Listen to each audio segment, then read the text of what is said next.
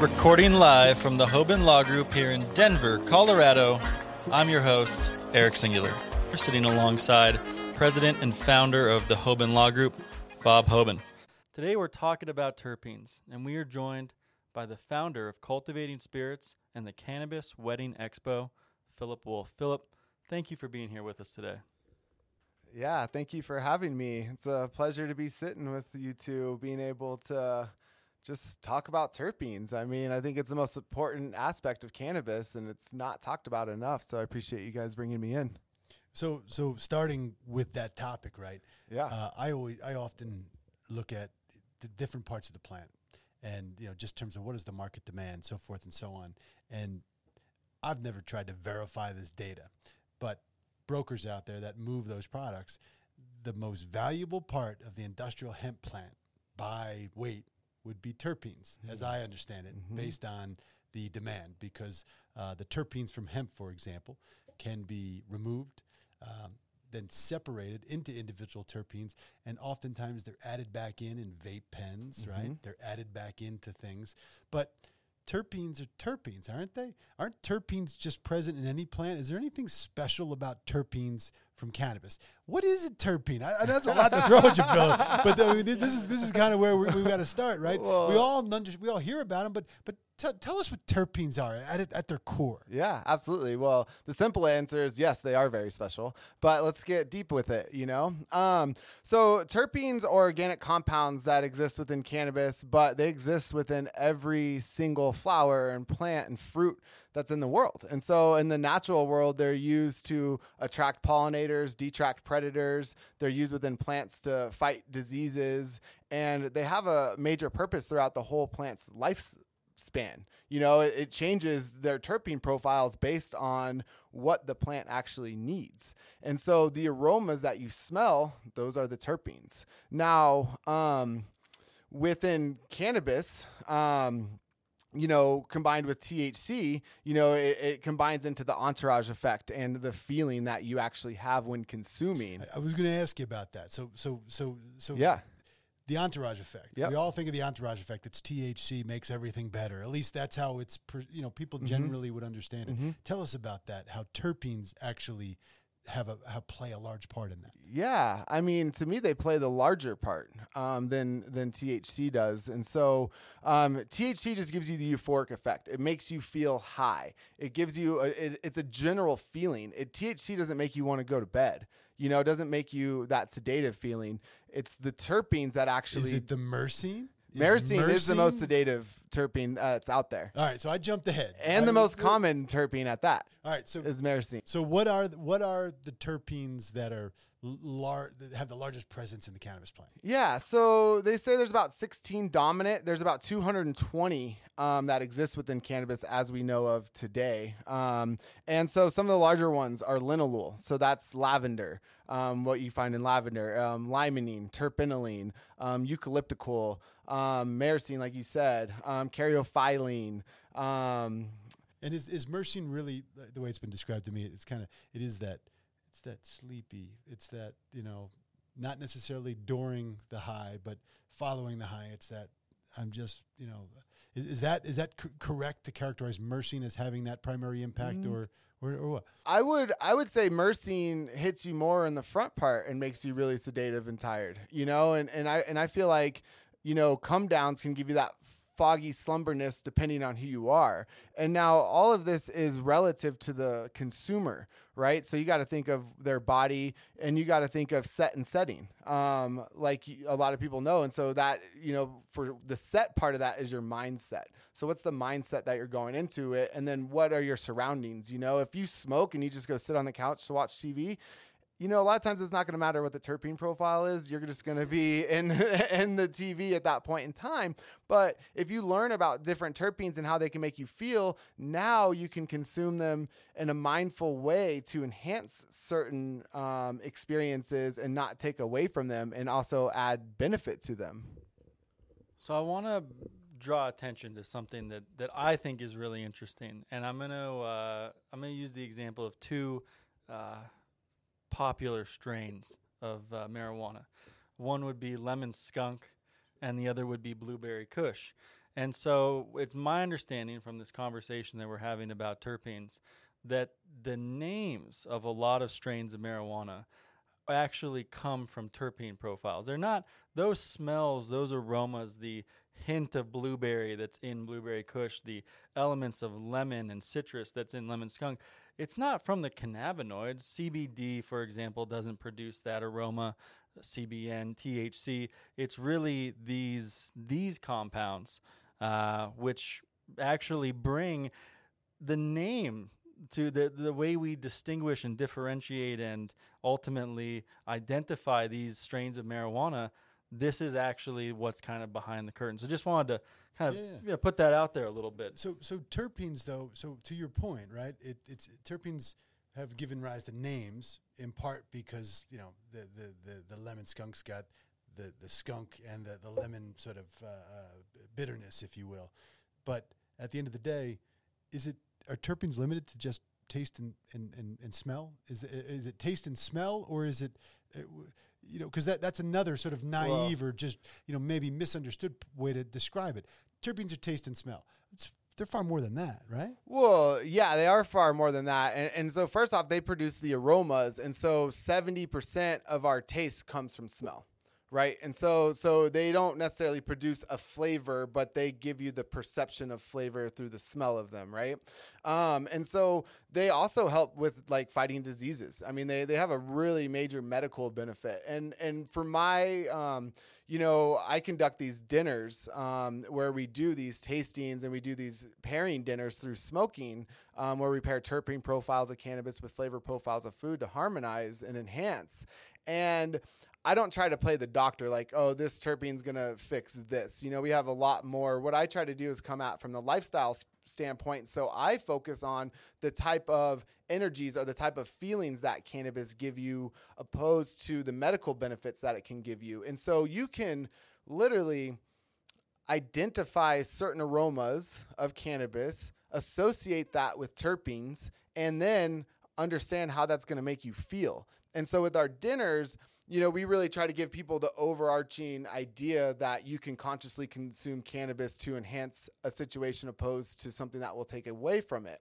And so that's how I like to look at them. You know, I have a feeling once, you know, this becomes, you know, this isn't a Scheduled I narcotic, or, you know, Mississippi gives up their rights to be the only people to grow 8% THC cannabis, you know, or whatever that joke is, that we'll find a lot more benefits in it. But honestly, whenever I started doing my research and we spoke about the strain names, and so people identified certain qualities of the cannabis and then would create a name around that, right? And so within lemon skunk, well, they smelled a lot of limonene, and so that's lemon citrus smells that you get within it. But those growers at the time didn't know that limonene was producing the lemon smells, and they call it lemon skunk. That's just what they smelled, and that's what they perceived, and whenever they did it. And then the skunk was, you know, something that they, you know, genetics that they crossbred and along the line.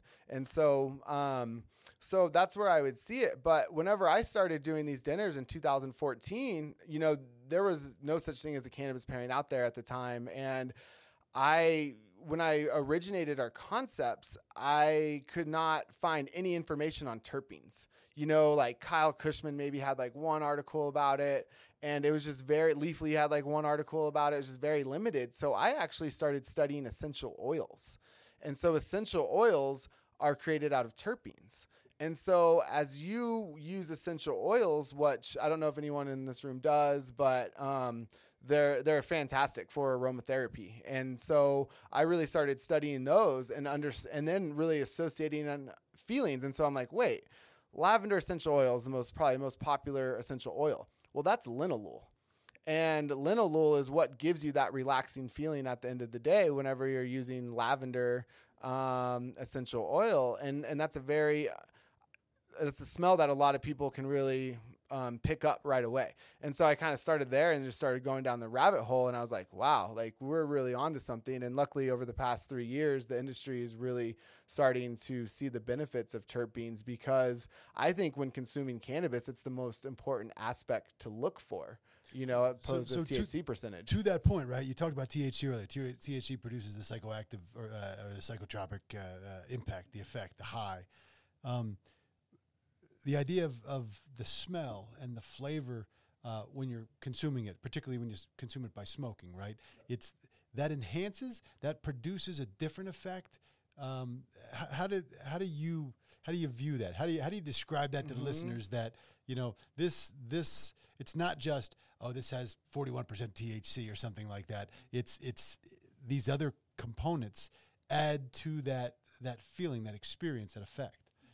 Yeah. So when we start off with our dinners, I mean, we kind of, dive in that there's really 3 compounds that give you the feeling that you feel. And it's, cannabinoids are one, which THC is a cannabinoid, which a lot of people don't necessarily associate those two. And then, so we start with THC and then now CBD, right? So THC is giving you the euphoric effect. CBD is working with your endocannabinoid system to work with your body in certain ways, and a lot of healing benefits that. So people will follow us there. Flavonoids, there's really needs to be a lot more studies on flavonoids to really see all the benefits that those have. Are flavonoids unique to cannabis? No, flavonoids exist in all plants as well. Yeah. So, they do a lot with like the color of plants and everything like that. And then terpenes. And so then we talked about terpenes, and then, we tell them what I told you earlier about THC gives you the euphoric effects, and then terpenes are really what drive the car. It really is what's going to get you in a creative space. It's really going to give you different energetical levels. I mean, people will say very broadly in energizing and sedative, but to me, there's body energizing, there's mind energizing, and then there's also degrees of that you can get into if you're really paying attention to it. And so, that's where we really steer them to start opening up their mind about it. And then we open them up and we take them through a tasting. And so I actually take them through, there's no proper way to taste cannabis. You can taste it however you want to because you're obviously tasting it. But there's a special process that we take people into tasting cannabis. And so now they're fully focused on the strain that's in front of them, and they're really diving into it. And you can see these light bulbs starting to click because they're like, oh, wow, yeah, I do smell that. Oh, wow, I do smell this. And then we start talking to them with how that may make them feel. And then we serve them up some great food that has layers of flavors that match the layers of terpenes that are in with the cannabis to harmonize them together. What's the preferred way to consume the cannabis, to experience that? So for us, what we do, I mean, it's old school. I mean, it's smoking, but we do pipe and a lighter, and everyone does their own tastings. And so we typically do a tasting together for those who choose. And we also started off like cannabis isn't for everybody. Like this isn't for everybody. And so I didn't what are your goals? Check in with your body and then understand where you want to go. And we're here to guide you. And so pipe and lighter also for a lot of the customers that we get, that's the preferred method because that's what they've seen. It's not intimidating to them. And so they really enjoy that. We can get healthier if we're using like hemp wicks and stuff like that and everything, which we want to at some point, but at the same time, we're still catching up mainstream America to cannabis usage. And so there's so much creativity we could take this, but to me, it's going to take a couple more years to even get the consumers up to par with how you can truly treat this plant. People give people gifts all the time, a bottle of wine, right? Yeah. Here's a good bottle of wine. Yeah. When are we going to get to the point where it's normalized to give somebody a gift that's thoughtful too? Craft cannabis that has, when you give somebody a bottle of wine, you usually put some thought into it, right? Yeah, absolutely. And the same thing with cannabis. What has to happen for us to get there? Oh man. Well, I think people being more open with their loved ones about their cannabis usage, and which is opening up a lot. Like, you did a study for, I think, Kentucky Law or something. You said from the dark into the sun or from night into the sun. Yes. or whatever. Yep. And so and we don't have to go down the COVID train right now, but I think COVID has honestly helped this, because I think people are going to come out of this being more of their authentic selves with sitting with them, and they're not going to be so worried about what loved ones perceive about something like cannabis. Obviously, it being deemed essential is huge as well, but at the same time, you know, I think people just stepping into their own authenticity, and starting to enjoy that, you know, and it has been, we see it at the Cannabis Wedding Expo, and it's been growing. Our consumer base has been growing a lot, and our participants have been growing a lot, and people really enjoy that.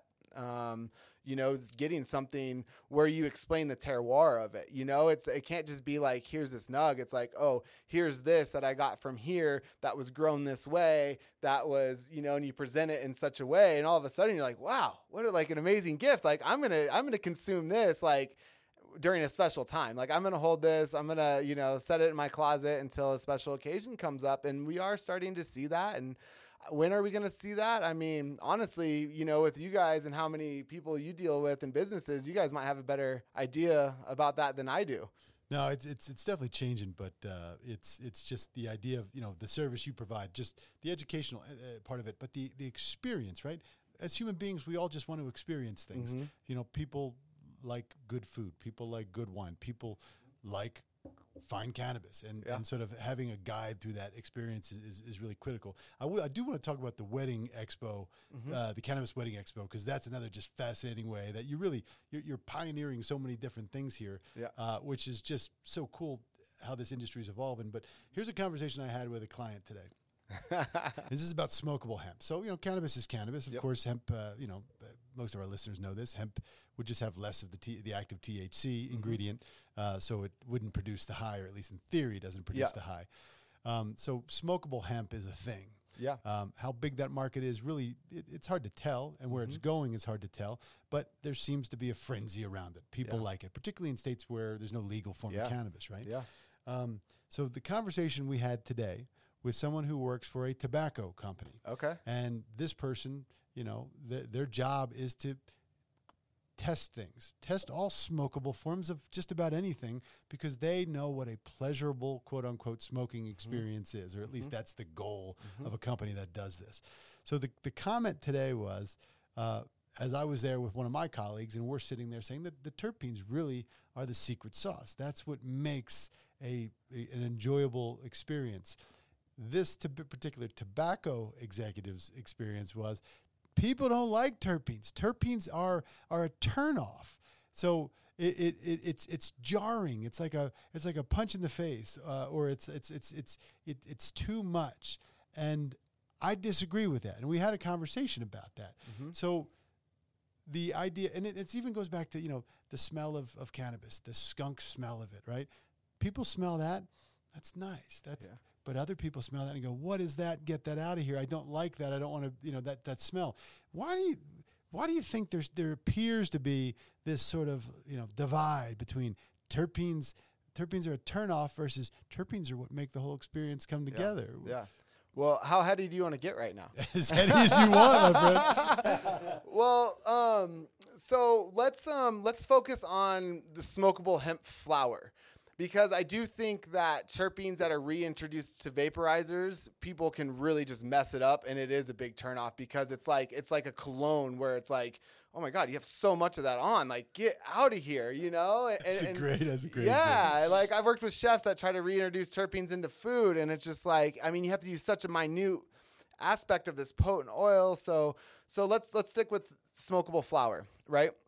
And so I think where people, all right, so are you familiar with Ayurveda? I'm going to use this as an example. There's a lot of paths we could go down to explain this, but I'm going to use Ayurveda because that's what's coming to my mind. So you're familiar with it, Bob. For those who are not, it's an Eastern science that basically encompasses lifestyle as much as, it's a healthcare system from the East that incorporates lifestyle and your surroundings as much as it does as liver function, right? To understand the quality of your overall health.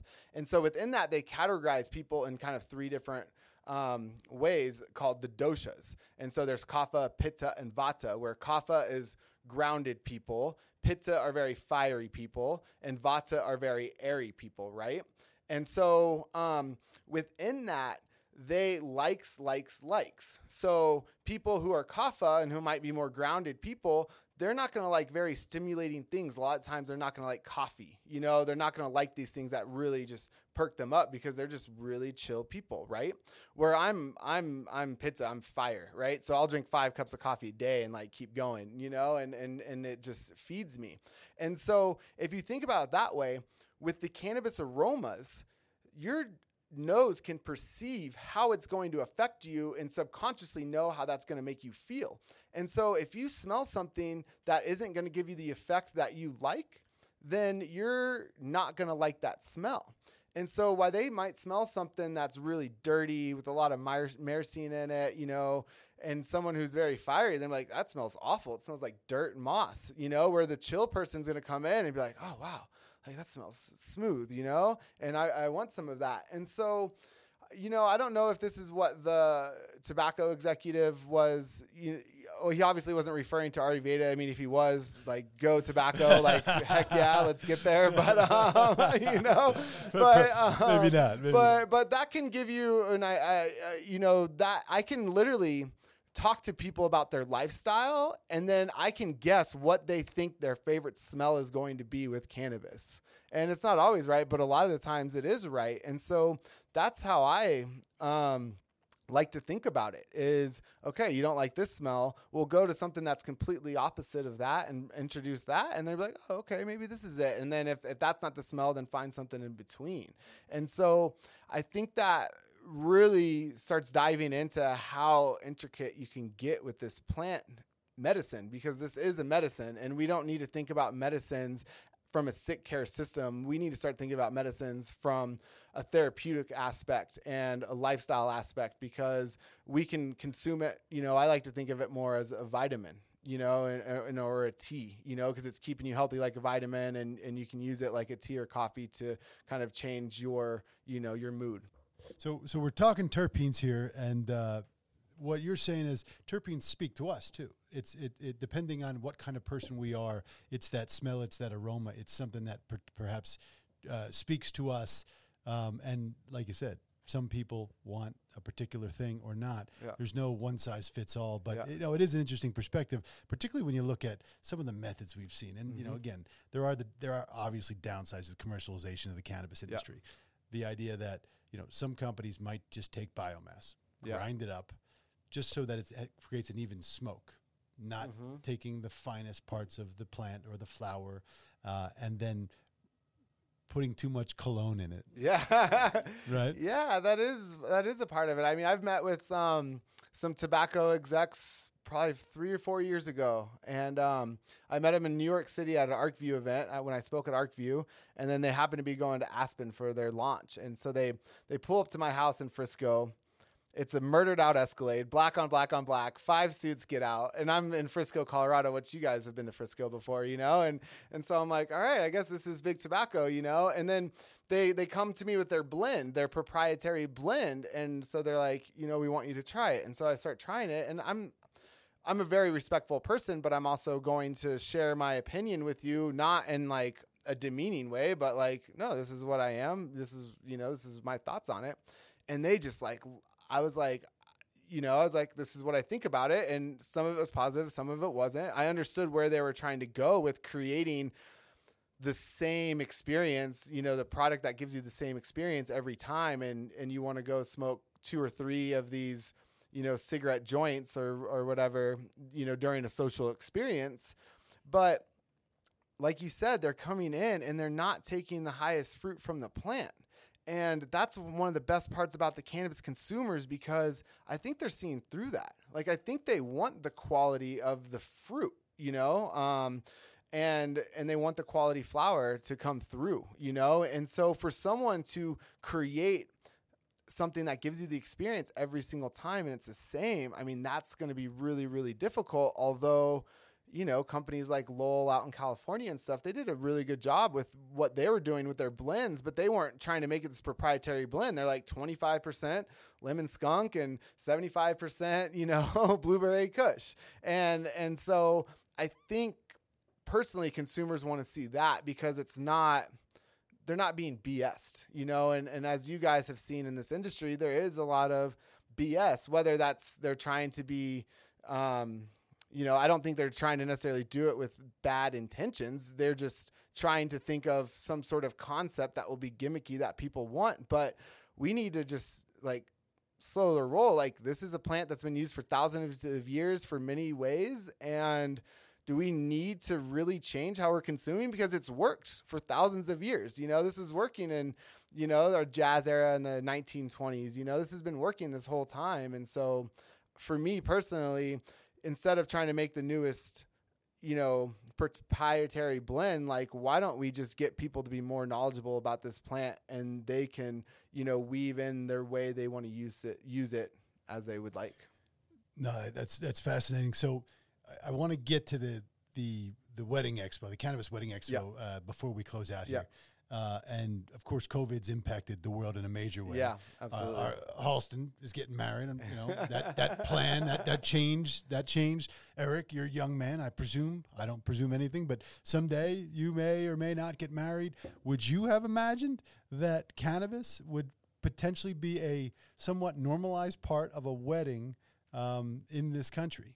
No, I wouldn't have imagined a lot of things when I was getting disciplined a decade ago for using cannabis as a sprouting young man here in Denver, and to just see everything change and evolve.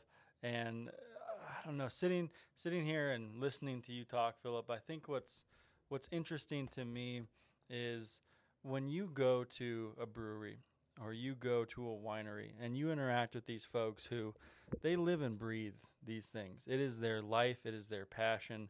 They can explain to you at such complex levels and with such an understanding that's rooted in science, but they translate it just the way that you're translating these complex topics and concepts around the cannabis plant and these compounds and what it means to consumers. What does it mean to a lot of people out there? I can't wait until that becomes a more common thing in the cannabis industry, because I just imagine these folks who are coming to Colorado who haven't had a lot of cannabis experiences, and they're interested in this tourism component, as we've talked about before, this marijuana tourism, and they come here. And the gatekeeper is the bud tender, and you need that person to have the kind of knowledge that you have to share with somebody. And the things you're talking about, who somebody is on a personal level, at a lifestyle level, it matters. It matters a lot for everything. It goes way beyond cannabis. But I think just in our culture, and especially here in the U.S., we do try to reduce things. We do have a bit of a reductionist. We live in a reductionist paradigm. How can we reduce things to the lowest common denominator? You talk about, these companies, and tobacco companies are, of course, an easy example of this, where they're just trying to do something and create a product that really isn't utilizing the plant knowledge that you have. They're just trying to create something that's for everybody. And there are so many of us who want something that's more for us. We don't. We do want the personal aspect more than just the commercial aspect, or however you want to characterize it. By the way, that's a great title for something. We live in a reductionist paradigm. Yeah, that was fantastic. That's fantastic. It really is. But no, tell we're getting short on time here. But tell us just a little bit about what inspired you to do the wedding expo, and just what kind of response you've gotten from that. Yeah, so I've been in the industry since 2009. I opened up some of the first medical dispensaries in Colorado Springs whenever the regulations changed, and then I got introduced to the ancillary side in 2013. That was coming with legalization in 2014, and whenever I thought of this concept, I was actually at a wine tasting in Barcelona.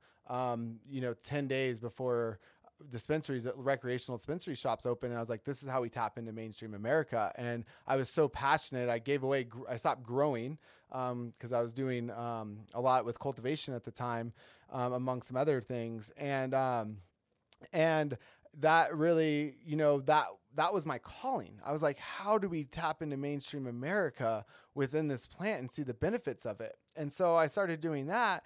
And I founded Cannabis Wedding Expo with Beck Coop. And at the time, Beck Coop, who owns Irie Weddings and Events, she had Buds and Blossoms. So she actually started doing cannabis bouquets. And so as young entrepreneurs in 2014, we stayed in touch. You know, we tried to have each other's back. And I was talking to her in summer of 2015, and she was just like, man, you know, I'm trying to be a part of these expos, and none of these bridal shows are letting me be a part of it because of cannabis. And so I'm like, Beck, you know, like, we just got to, you know, take it with a smile on your face. We got to keep plugging away, because I know those arenas of being told no. I've been told no thousands of times and very awkward situations, you know, within people, but we have to keep putting ourselves out there, right? And so that's the conversation we were on. And then she tells me the most predominant show here in Colorado tried to charge her double. And within half a second, I said, fuck them, let's start our own. And that's exactly, I mean, it took me 0.5 seconds, because right there we were being taken advantage of, right? I understand not getting a seat at the table, and we got to keep doing the work. But once someone starts trying to take advantage of this and start taking over the plant, then to me, the gloves are off, and like, let's do it. And so we kicked the idea around. I'm like, if we're going to do this, we just got to do it and see what happens. And we did the first one in January of 2016. Fox News and Vice News covered it. And what drives me in this industry is to see the light bulbs turn on people's heads. And that day, 300 people's light bulbs turn on their heads, and they're like, wow, this is like the most amazing event. And it's purposeful, because we can get very gimmicky about weed weddings and stuff like that. But to me, we're offering services of venues that are cannabis friendly. And that's something that everyone has a hard time trying to find. And so, well, that's something that, so there was a New York Times article about a wedding that happened here in Colorado. That wedding was one of our clients and a good friend of ours. Yeah. And we had to deal with the wedding venue as lawyers in advance to talk about the fact that there was going to be this marijuana, display and consumption, and, bouquets on the tables. And it was an extraordinarily touchy subject. And ultimately they gave in because it was an expensive wedding. Yeah. But to your point, if you want to do this, you can't just do it at any location. And they had lawyers like yourself speaking to these guys. Imagine if it's the bride on the DIY wedding trying to call and be like, so we're going to have marijuana, and don't know the laws. And then it's like, they're like, no, you know? And so we do that. And, I mean, Eric is a great man. I've gotten to know him a little bit over some time. And so I believe he'll be getting married one day, and if he chooses to do so. And I would imagine Eric's going to have a bud bar at his wedding, and so where people can consume responsibly. And to me, that's not some far-fetched idea to have a place that people can go and get a joint or get a hit packed for them, take a puff, go back on the dance floor and do the thing. Because Bob, I'm sure you went to weddings for a long time, and you stepped out in the parking lot and did that right there. I don't know what you're talking about. No, I have some loved ones who would be, they wouldn't come if there wasn't a bud bar. So if there was. No, if there wasn't one, they would. It's no. This is permeating our culture, and I don't want. This has been the day of trying to say terms and speak in different languages, and just coming at it with humility. You are was it PETA or PIVA? PETA or PIVA? For the Ayurvedic, the fire. You're the PETA. PETA. You are indeed, Phillip, the fire element in every way, shape, and form, and you are just a beautiful force in everything that you are doing in this industry. And I want you to be my bud tender. I also think I want you to be my spirit guide. But that's a conversation for another time. We thank you so much for coming and being here with us today on the Hoban Minute. And what else is there to say? No, that was great. Phillip, thanks for coming around. And as events pick up again, we'd love to have you on to talk more about the evolution of cannabis bars, bud bars at weddings, because it's good to be on the front lines. And congratulations at your success and just coming up with great ideas and living it and pushing it with passion, man. That's the way it goes. So thank you for coming on. Yeah. Thank you guys so much for having me. It's an honor. You guys have helped out so many people in this industry. And so it really takes a whole you know, a lot of people doing their parts, and I'm just honored to be able to be doing my part for this plant within this industry. And I would love nothing more else than change everyone's relationship to cannabis, because if they have a mindful relationship to cannabis, I think they'll have a mindful relationship with everything in their life. And that's truly the opportunities that we're working with alongside with the hemp industry that can change the world. To make it a sustainable world, well, cannabis, I think, can change the world to just change people's lifestyles. And so we're blessed to be sitting here today. Not sure if it's going to change the world, but it's the only thing that can. Oh, that's perfect. Thank you, guys. Thank you for listening to this episode of the Hoban Minute. Do you have any ideas for episode topics or guests? We would like to hear from you. Reach out to us at media@hoban.law and stay tuned for more on the Hoban Minute.